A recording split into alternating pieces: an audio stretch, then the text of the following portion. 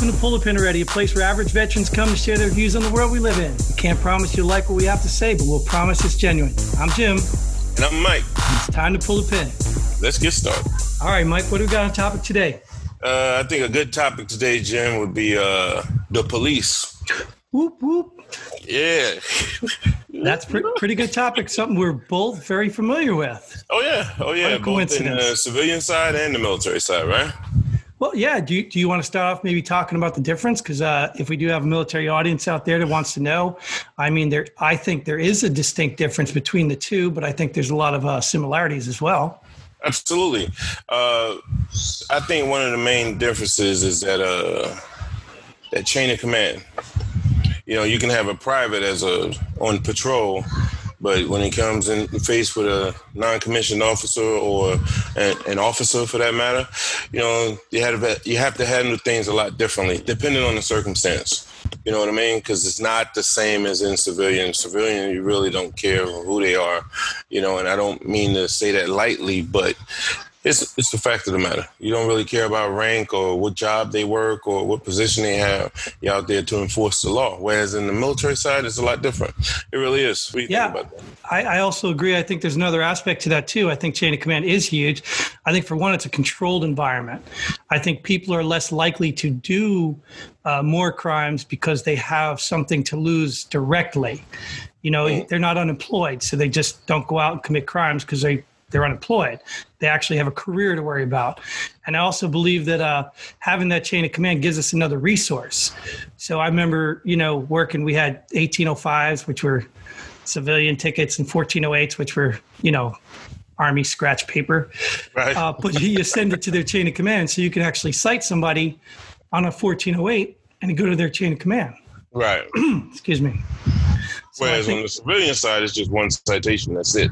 Correct. Yeah. So I think you had a little more leeway in the military. You also had more of a controlled environment, so it was less likely to deal with crimes. But I don't think the crimes are much different. I believe they might have been less frequent, but much different. I don't think they were much different. Right. I think it depends. It also depends on where you were when you perform those duties as well. Like if you go to some place like Bragg, Campbell, Hood, you know, places like that, or even some places overseas, it's no different than the civilian sector. Not at all. Right. So in my time in Hawaii, just kidding. Actually, I did do law enforcement in Hawaii, so I could share a lot of that. I could tell you all about the police work down on Waikiki Beach. I could tell you all about that. Anyway. I mean, I'm just saying the police work we did was real, but probably 80% of it was just posing for foreigners' photos. Oh. Well, I would say like at Fort McPherson back when it was open. You know, that was like what we used to call garrison. It was a garrison command. You didn't really have any, you know, let's say the meat and potatoes of the Army there. You know, when I say that, I mean like the grunts, you know, 11 Bravos, you know, tankers and things like that and jobs like that. So it was a different environment, you know, at places like Fort McPherson or those garrison posts. You mainly you talk about how many citations you wrote during a shift. You know, but you go to Hood, Bragg, Campbell, and places like that, you talk about what we used to call stick time. You know, the last fight you had to break up and, you know, other murders, rapes, assaults, things of that nature. So it's real life. And I hate to say that places like Fort McPherson wasn't real life, but you know what I mean. You know. Right. Yeah. Right. And I have to acknowledge that Fort Hood, I mean, I think at the time I was there, well, I don't need to give numbers, but it was a very big community. Oh, yeah. So the chances of running into more crimes were definitely increased. It was like a mini city, really. Yeah, it's a city in its own right. And they had everything on Fort Hood. The murderers, the psychos, the rapists, everything. So it was like, you know, a regular little city outside base. Right. And I almost feel like a lot of people might be listening or watching. They probably already seen a lot of it in the news. I mean, Fort Hood's been in the news quite a bit. I don't know about the most recent one, I think was missing soldier or something killed or something. Yes, But yes. that's not the first time Fort Hood's been in there. And I remember, just to give an example, like I said, I don't want to give out numbers or whatever, but I mean, maybe it doesn't matter, but I think that was the largest patrolling units I've ever had to deal with as a supervisor. Right. Like I've never had to supervise that many patrols or personnel in any base I've ever been at. Right. And I can say the same thing for Fort Hood. I can say the same exact thing. But one thing I wanted to touch on, the differences and similarities when you're talking about that chain of command. Now, as a regular old county police, county sheriff, or city police officer, when you cite someone, it doesn't go to their supervisor. You know what I mean? Whereas, yeah, in the military, it goes straight to your job. And that's a big difference. And that's, to me, you can use that and say it's a deterrent. You know what I mean? Right. Yeah. Well, that's what I was trying to allude to earlier, is that is an extra layer that you don't have, the civilian policemen don't have. So I think in just a summary, in my opinion, I think it was a lot easier as a policeman, military policeman, than it was anytime I was a policeman. You said it was a lot harder? No, easier. Oh, easier. Yeah. I would say the same thing. Yeah, I would say the same. Yeah, just in comparison. Yeah, because I don't know, it was different, but the threat was still there, but it wasn't. I didn't feel like it was always there when I was a civilian. I mean, on military police. You know what I mean? But civilian police, oh yeah, the crosshairs are always on you. Right. That's a big difference. Right. That's how I say, just the lifestyle alone. I mean, even as policeman, if you were lucky in the military to be in a what we call a garrison unit where all you did was law enforcement, that's one thing. But most of the units I've been involved in, they rotate. Right. So you do go from garrison law enforcement work to field stuff to training and the like. So you actually had a break from it too. So it wasn't exactly like you had to just grind the whole time like normal policemen do out in the streets. Right. So do you think it was a lot more or maybe equal per capita, right, with the complaints on like brutality and things of that nature? No. And I think just anyone from the military would know that a lot of issues, lower level issues, are handled in-house. Yeah. You know what I mean? You don't have people doing drive-bys or shooting each other. I mean, obviously that happens, but it's not common. If people got beef, they take it to the pit or wherever they go, or there's other people around directly and responsible, your battle buddy or chain of command, that is going to keep you in check because it affects them. Yeah, but where I was going with that was, like when we were at Fort Hood on patrol, you didn't really have complaints of military police brutality. Oh, right. Oh, you're talking about from the aspect of from the civilian side. Right. Oh, right. No. Well, because what would happen, probably you have a lot of soldiers that are just little, they want to whine or say, I didn't do that. They contest it. But normally the chain of command, which is, probably a lot smarter because they deal with these soldiers, they could probably tell right away if this soldier is probably pulling some fake stuff out. You know what I mean? I think they'd be able to spot some lie or complaint that wasn't legit. And I don't know. Do you think that the military police, I mean, I've heard guys, do you think we had a bad rap compared to the soldiers or sailors or whatever branch you're in as the police today do have with the public? No. I've yet to hear anyone speak of military police the way they do. When they speak of civilian police officers negatively, I have yet to hear anyone speak of military police in a negative manner. Yeah, or share stories where, they have proof of military police brutality. Right. I mean, I've heard many soldiers in my day, oh, you're an MP? Oh, you're an MP? Because they were doing bad and had an experience where they got right. Yeah. So I've heard that, but I've never heard quite like, the police have to deal with citizens out here outside the military. So why do you think that is, though? Do you think it's like the training is different, or maybe it's,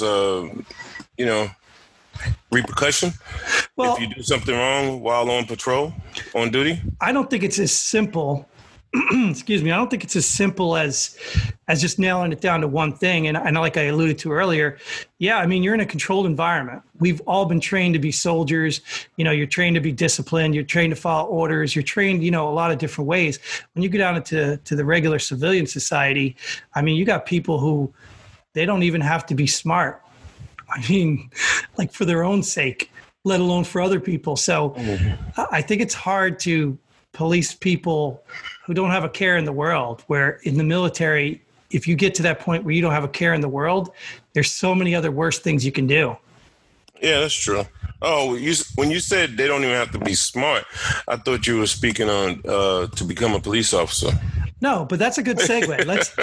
Let's talk about that. Let's talk about who becomes police officers. You know, how this all begins. Like, I don't know about your experience, and I hate labeling and putting people into categories and boxes, but I know they're right. Remember that. Yeah, remember that. Well, that's going to come up someday. We got that on the board.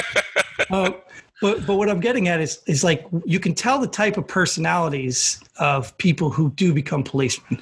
And let's be real, you know, not everybody joins the military for a reason. Right. You know, so not everybody will join police force for a reason.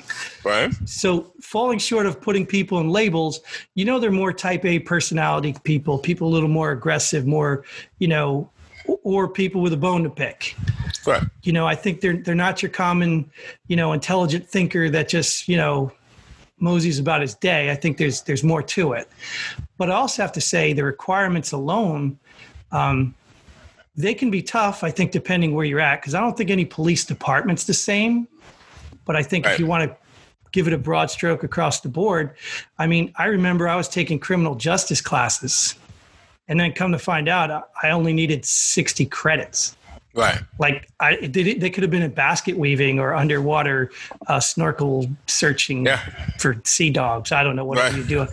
Right. You know, but it had to be 60 credits. So right there, I was just like, so it doesn't have to do anything to do with my job. Right. It's just a piece of paper. Right. Right. And just to touch on that also, I always wondered why, when I got out of the military, why I couldn't just walk into a civilian police job. I never understood why. Why do I have to go through the academy again? You know, I did basic training. I did the AIT. Maybe you should do a couple of classes on civilian law and, you know, maybe civilian police procedures or department procedures, have classes on that. And I never understood why I had to do it just like anyone off the street. I never understood that. Right. And I agree, because I think that's one of the things I was going to talk about is training is I think I went through a police academy because I had to get certified before I got hired. Right. And then I went through a mini police academy with the department I was working with. And the mini one was exactly what you're talking about. They certified you on the equipment they used. They brushed you up on, you know, everything to do with the department side of it. Right. You know, and I do agree the police academy wasn't a waste of time. Because in the academy, I was required to learn about state laws and things like that. So that was important. But, you know, the driving, I mean, I've done the driving, I've been to courses, I've done a lot of this stuff. I don't think that was as necessary. Right. Nor was getting pepper sprayed again. Let's not talk about it. Or OC. I don't think it's a lot different than pepper spray. Yeah. We'll save that. We'll pull that one aside for, well, that was not a requirement for me because I had already proved I've done it. But I didn't like the idea that they were going to make me do that again. Oh, so, I had all the certificates from the military, even on the civilian side. And when I had a civilian job, security job at Fort McPherson, they made me, I had all my certificates and I still had to do it.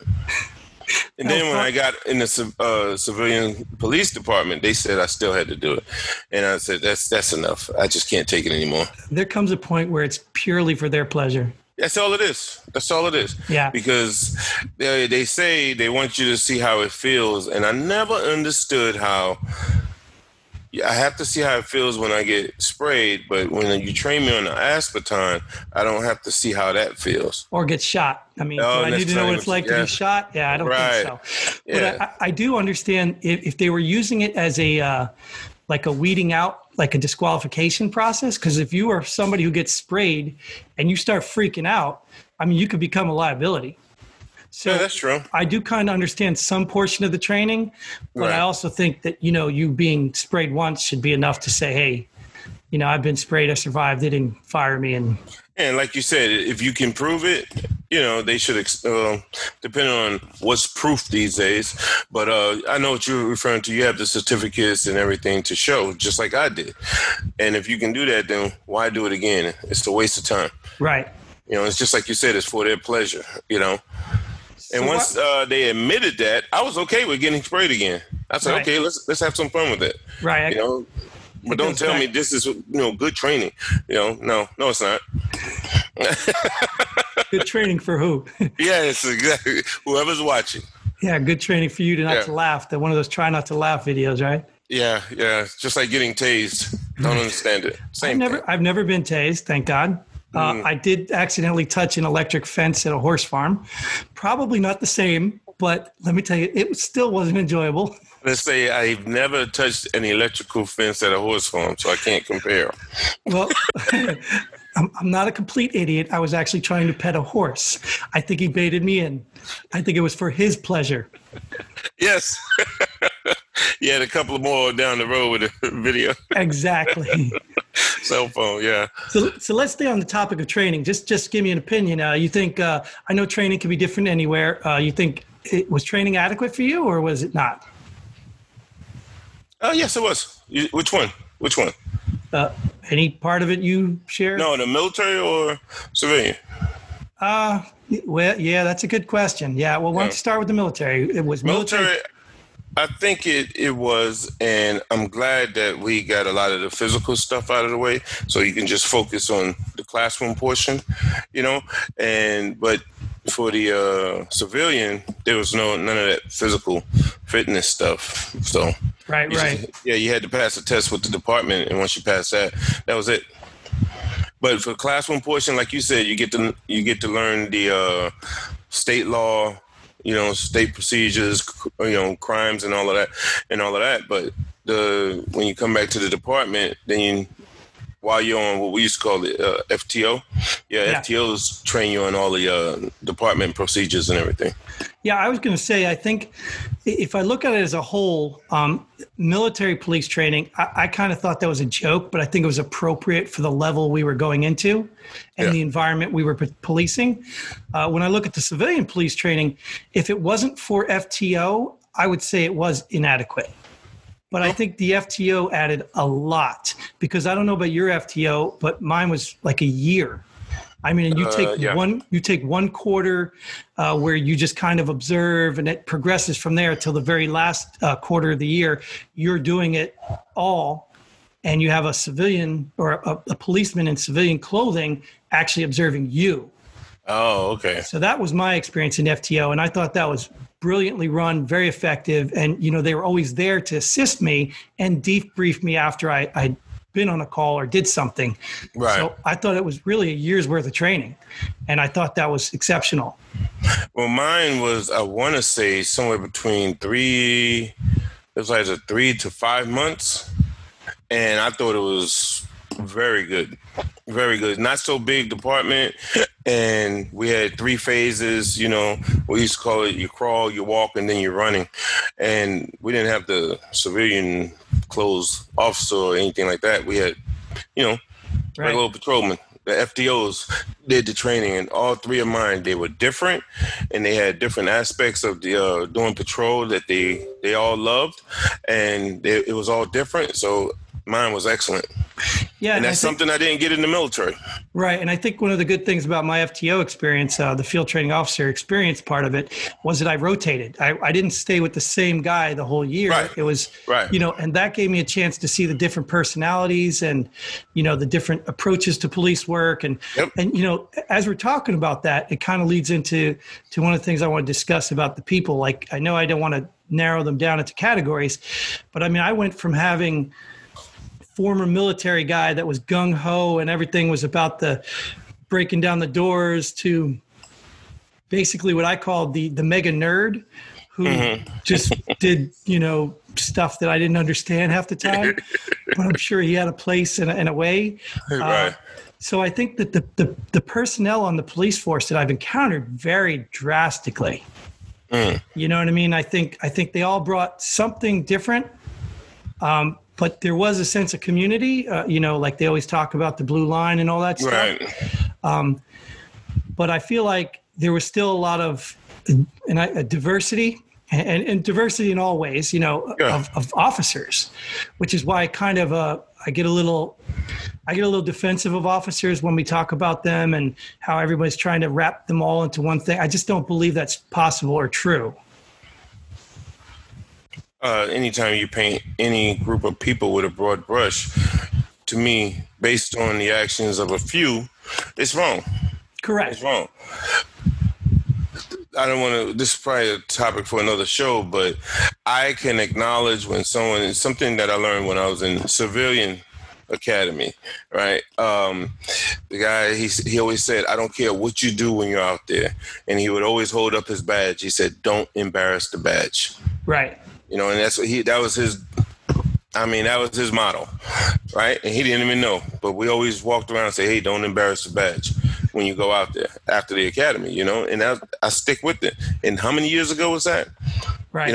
That's why when I see things and from start to finish, not a little 4-second snippet, when I see things from start to finish, I can say, yeah, he embarrassing the badge right there. He had, or she or whatever. It's an embarrassment to the badge. I can acknowledge those who have done wrong. Sure. And that to me is the same thing that I wish, maybe he'll join one day. But one thing he used to say is, if you don't acknowledge those who have done wrong, then we're a part of the problem. Correct. Don't let that embarrassment of the badge define the badge.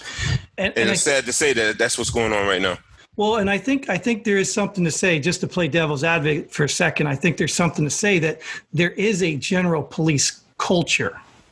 I don't think it's fair to say all policemen are the same, but I think as Americans, we can really be real with ourselves and say there are certain cultures about things. You know what I mean? There's cultures about any environment. Right. And it's really what the masses kind of take as the norm. Yeah. And that's the way I look at it. And I think police culture does have a lot more flaws than police people, of men or women. I think the culture has some things that really do need to be worked on.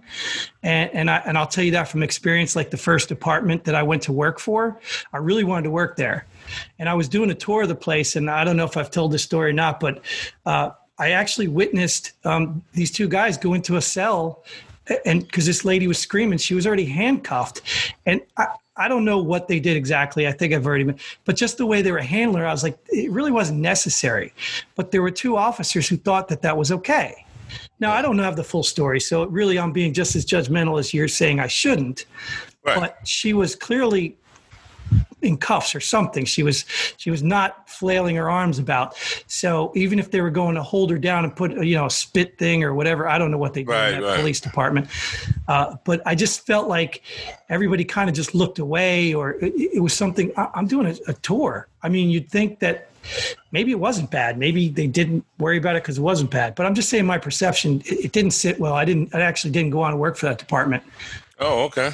That's because good. of that. Because I felt the culture was a little bit too lax.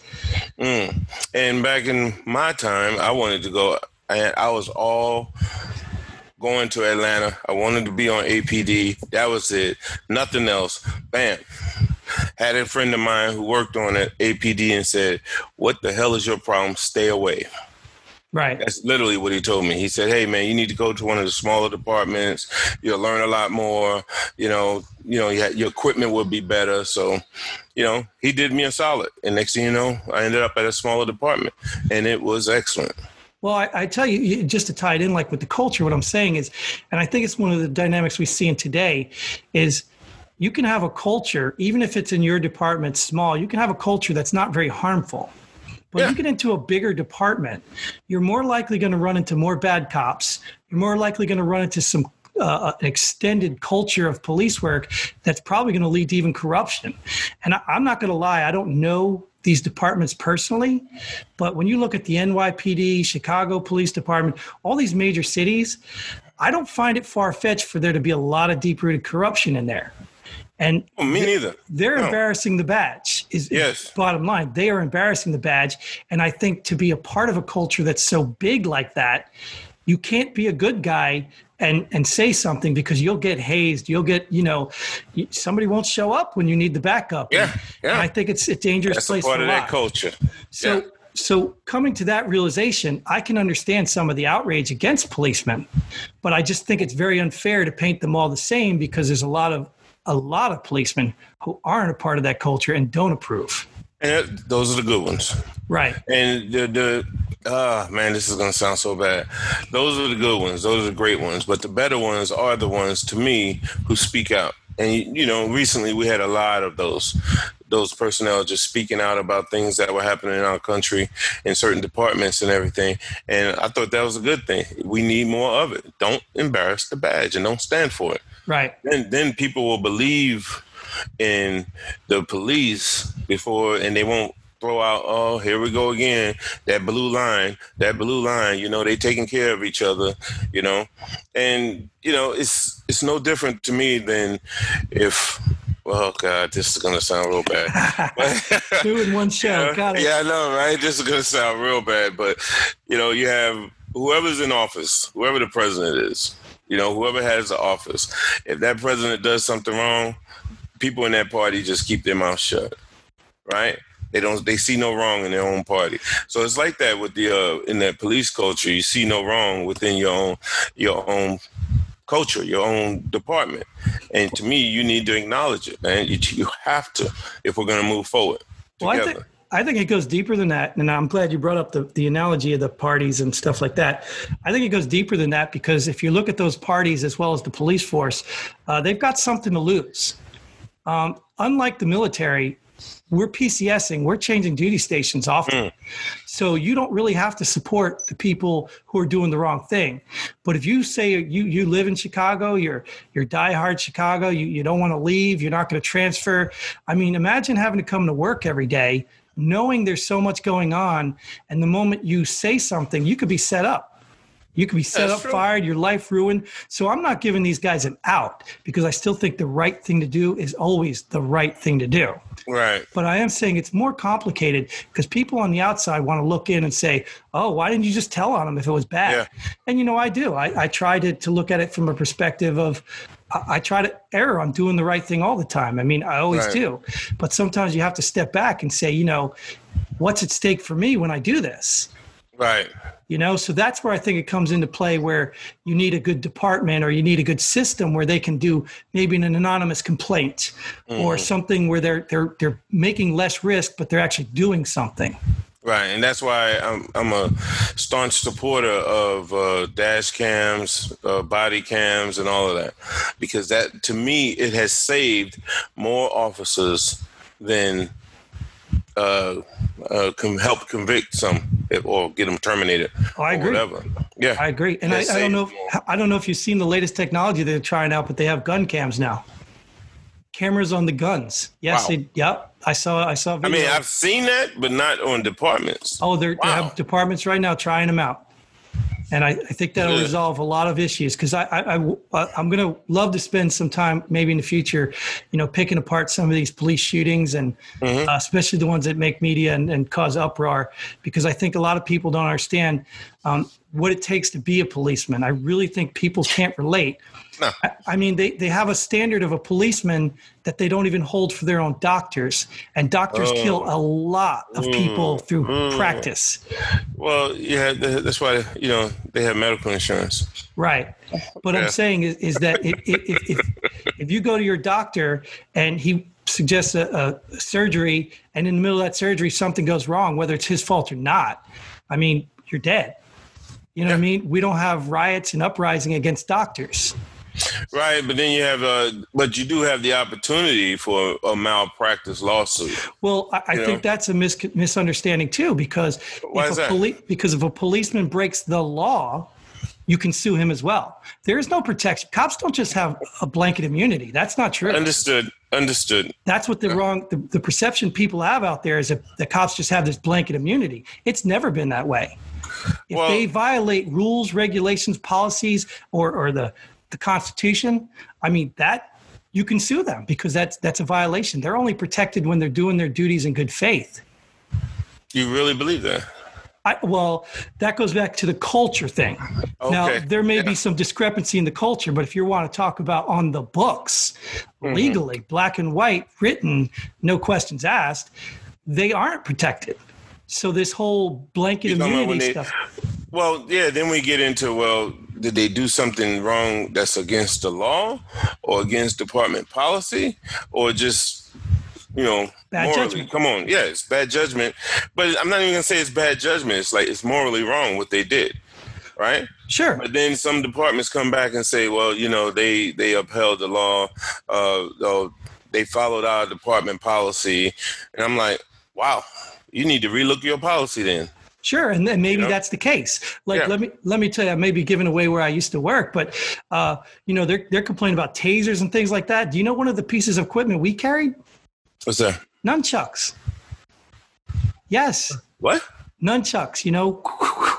Karate. Yes, and let me tell you something. Before you make those ugly faces, I mean, nobody listening can see that ugly face. They were very effective. Very effective. Really? Yes, and the guy who created them worked on our department. That's how we use them. But they were very good for holds and twisting and strikes if you needed them, but you didn't need them for strikes often. Right. So my point I'm getting at is heck, I don't even know what my point was getting at. I'm so excited telling about this story because I thought it was the coolest thing in the world, being a policeman carrying nunchucks. I've never seen that. Wow. Oh yeah, I could show you. But let's get back to the training, the job, because obviously we had to train on that. So you take a thing like a nunchuck, but what every cop uses is a gun, right? Every cop has a gun. Yep. Now we've had plenty of training in the military. Policemen, we've been to the range qualifying several times, and I can tell you there are some holes in the gaps too. And I don't want to pick out any specific gender, but sometimes some things are overlooked to promote advancement. Yes. So if you want to talk about training, there's holes all through the training. But overall, I can honestly say that I know how to use my weapon. I know how to use it properly. I think the problem starts to come in when you talk about when to use your weapon. Exactly. I think one thing about the difference, and I might be a little dated here, but the difference with the military is if you pull it, trust me, there's no such thing as a show of force. And I see that way too often in the civilian sector. If you pull your weapon as a military police, it's a better chance you're going to pull the trigger as well.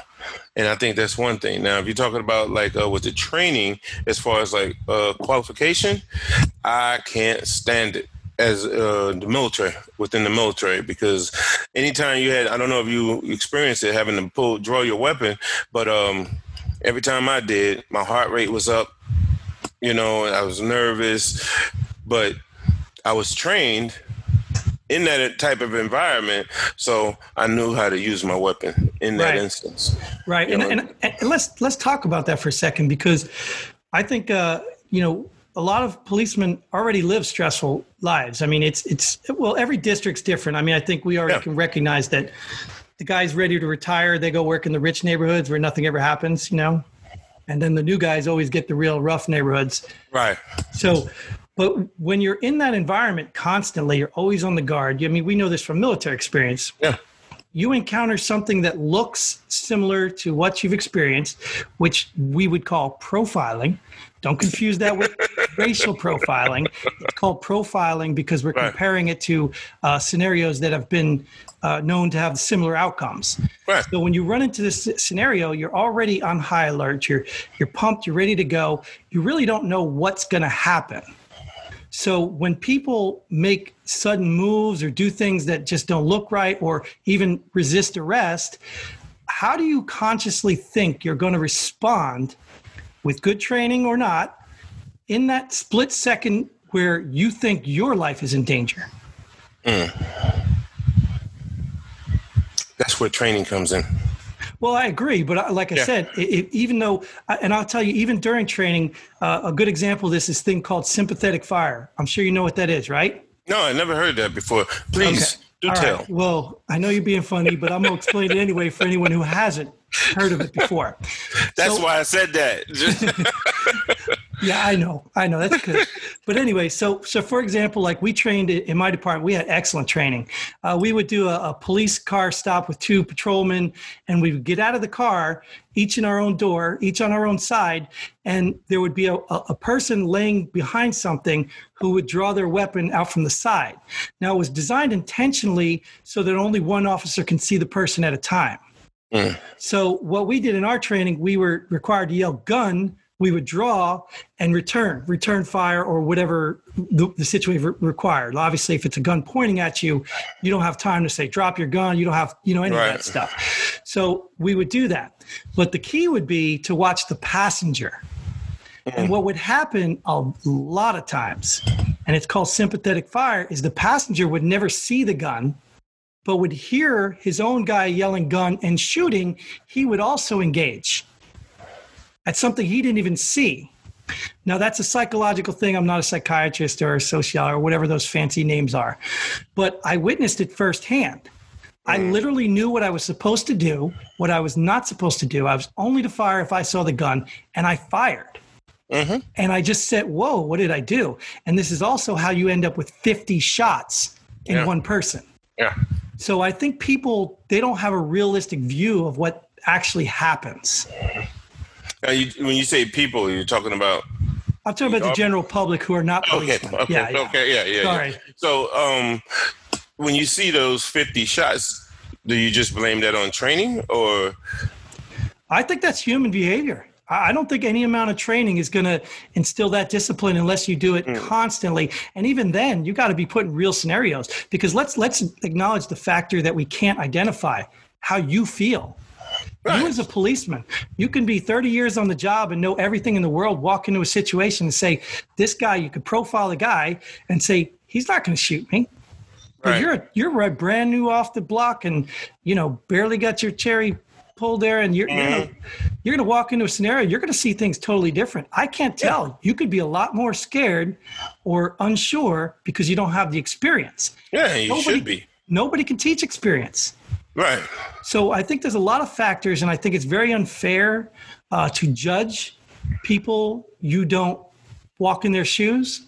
And I think it's been proven. I think they brought a lot of these leaders, so-called leaders, into those firearm training simulators.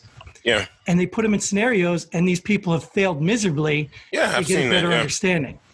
But I think the general public needs to understand that. Well, yeah, but as a former police officer, just using that one scenario, 50 shots in one person, sorry. Well, no. I don't think those 50 come from one person. No, I mean, it's like 5 or 6 officers. But that's what I'm saying. So the sympathetic fire, if everyone shot 5 shots, and you and I know, I don't care, military not, nobody's counting rounds. Oh, no. No, but you fire until the threat is no longer a threat. You don't shoot to kill. And let me ask you this, just for the record, to get it put out there. In your military experience and your police experience, have you ever in your life met anybody who said, I'm going to go out and shoot me somebody today?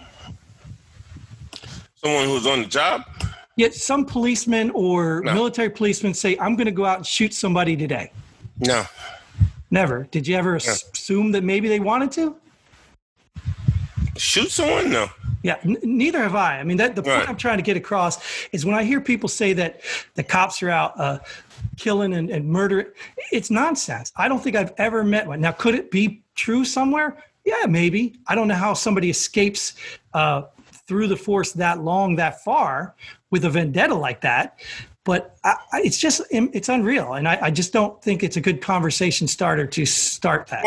Well, yeah, it's probably not a good conversation starter, but I mean, just because we've never witnessed that, there has been cases where people said they're going to get somebody today, or a certain demographic of a person today. Sure. Via email and text messages after the fact. Sure. I mean, I would be curious. I'd be curious still, like you said, you're a man of full stories. I'd be curious to see what all of that entailed. Like it could be, you could take a racist person who makes comments like that all the time and then just happen to get into a shootout. That doesn't mean he went out to shoot somebody. Right. You know what I mean? So I would still want to see all the details. What my point I'm getting at is the percentage is so small that to be your loudest argument is really foolish of you. You just sound, not you directly, anyone who's using that argument, it would be foolish to start, oh, they're out there murdering. No, murder requires intent, and I have never seen that. So you're basing that off of your experience? I'm basing it off basically... your experience. Right. During your experience, right. You've never witnessed anyone who said, I'm going to shoot. Sure. And that does leave open doors that it is possible. And even like I said earlier, so it's not a scapegoat. I'm not saying that it's not there. I'm just saying it's not practical. I'm saying it's a small percentage. Even if you're in a corrupt place like Chicago, you can easily put that investigation together and know that, hey, this guy makes a lot of comments. Hey, this guy shoots a lot of people. It wouldn't take you long to figure out this is a problem. Right. Or this guy or this person made a lot of these type comments, and next thing you know, he did that. So, I think it wouldn't take long. Now you can get into another level of whether they figure it out and cover it up or not. That's a whole different topic. We Yeah, that's about culture and everything. What we were just touching on. Yeah, we've been going down this police hole. We can do this, and we're actually going to try to bring this back a couple more segments because we got a lot of stuff to talk about here with police work. So I'm going to go ahead and initiate a little pull the pin here. Otherwise, we could talk for hours, and I don't think people want to listen to us for hours. Maybe they do. Hopefully they do, right? But if they get to see you, they can stare at you for hours. That's great. Oh, then you'll cut the time in half then. So let's go ahead and do that. Let's move on to our favorite segment that we have the namesake for, and it's called Pull the Pin Already. And basically what it is basically we pick out something that we feel just annoys us just in the general public population or however you want to label that. Even though I don't. There's that word again. Even though I don't like labels, I'm going to label it. Yeah. Just for lack of better words, basically, we're going to pick something out and share with you something we want to pull a pin on. Do you want to go ahead and start us? Or you can go ahead and get started, John. All right. Mine today is a pet peeve of mine that you're probably going to disagree with. And I even probably almost disagree with it as well from one angle, but it really annoys me. That's why I want to put it here. It's called doctor. And I did talk about doctors earlier in the show, but doctor. Now, I do understand when you go to college and you work really hard and you get your doctorate degree, that somehow being called doctor makes you feel successful and appreciated and self-loathing and all the other bad things I'm going to follow up with this. But unfortunately, in our culture, our society, we have another word for doctor, and that's somebody who knows what the heck they're doing in the medical field. So if I'm sitting in a car accident and I say, oh my God, is anybody a doctor? And you stand up and say, yes, I'm a doctor. I'm a doctor. Well, I don't know what I'm doing here. What do you mean you're a doctor? Oh no, I got my doctorate degree. I'm a doctor. Oh my God, people, please stop. Please. I don't care that you got your doctorate degree. I don't walk around with an associate's degree saying, I'm an associate's or I'm a master's. I don't do it. Okay, congratulations. Let me speak for the entire population. Congratulations. Now, please stop. Okay, because when I want a doctor, I want it to be a medical professional. All right, sorry, that was a little too long. No, you're good. You're good. Ooh, you got kind of heated there, Jim. You okay? I've experienced it. It in the education world mostly. Right. And I don't look at these people and say, wow, you must be really good for my kids. I don't do it. I don't say, wow, you must really know how to raise children or run a school. No, that's not what makes me think you're a good superintendent or whatever they're calling these days. Superintendent, principals, whatever they call them. Okay. Wow. Well, I disagree with you. I'm sure you will. Thank you. only because you said I would, really. But no, I was thinking about a good friend of mine, and I always say she has she's a fake doctor. You know, it is. Oh man, if she could, she would kill me. She would. Okay, well, hopefully she sees this and you're saved. Yeah. Well, just to bring it back on topic. Mine, Jim, today is going to be a word you used a couple of times during this show. Labels. I can't take it, man. Labels. No matter. I'm trying to think of an instance where the label is a positive in this day in America. You know, the label that the masses are going to call someone or some group of people, tell me where it's a positive, you know, and you really don't have it. You don't. And I can't stand it. I don't care if it's a religious label. I can't think of any right now. But anyway, if it's a political one, there's too many. We don't need to name them. Okay. Or just regular everyday life, any type of label you can come up with. I can't stand it. We need to stop it. And I know it's not going to stop. I'm guilty of it, but I'll be the first one. Michael Jackson said it best. I'm going to start with the man in the mirror, or the man on the other side of this webcam here. Okay, so pull the pin on it. All right, all the labels you can think of, put them in a box, pull the pin, and that's me right there. Well, I got to tell you, Mike, I have to tell you. Uh-oh. If there were no labels in Walmart, I'd have no idea what I was buying or how much it would cost. I can't stand them, man. Well, I can't stand those labels. I understand. And I honestly think we can have a whole segment on labels, so I'm not going to badger too much. But I know where you're going, so we will definitely stop labeling people who get doctorate degrees as doctors. How did I know you were going to do that? Either way, that is all the time we have for today. So all right. Thanks for joining us here at Pull the Pin already. We hope you had as much fun as we did. Feel free to like, share, subscribe, or whatever else you want to do. Most importantly, leave a comment, preferably a nice one, but we appreciate anyone. And let us know how you feel. Until next time, Godspeed. And pull the pin.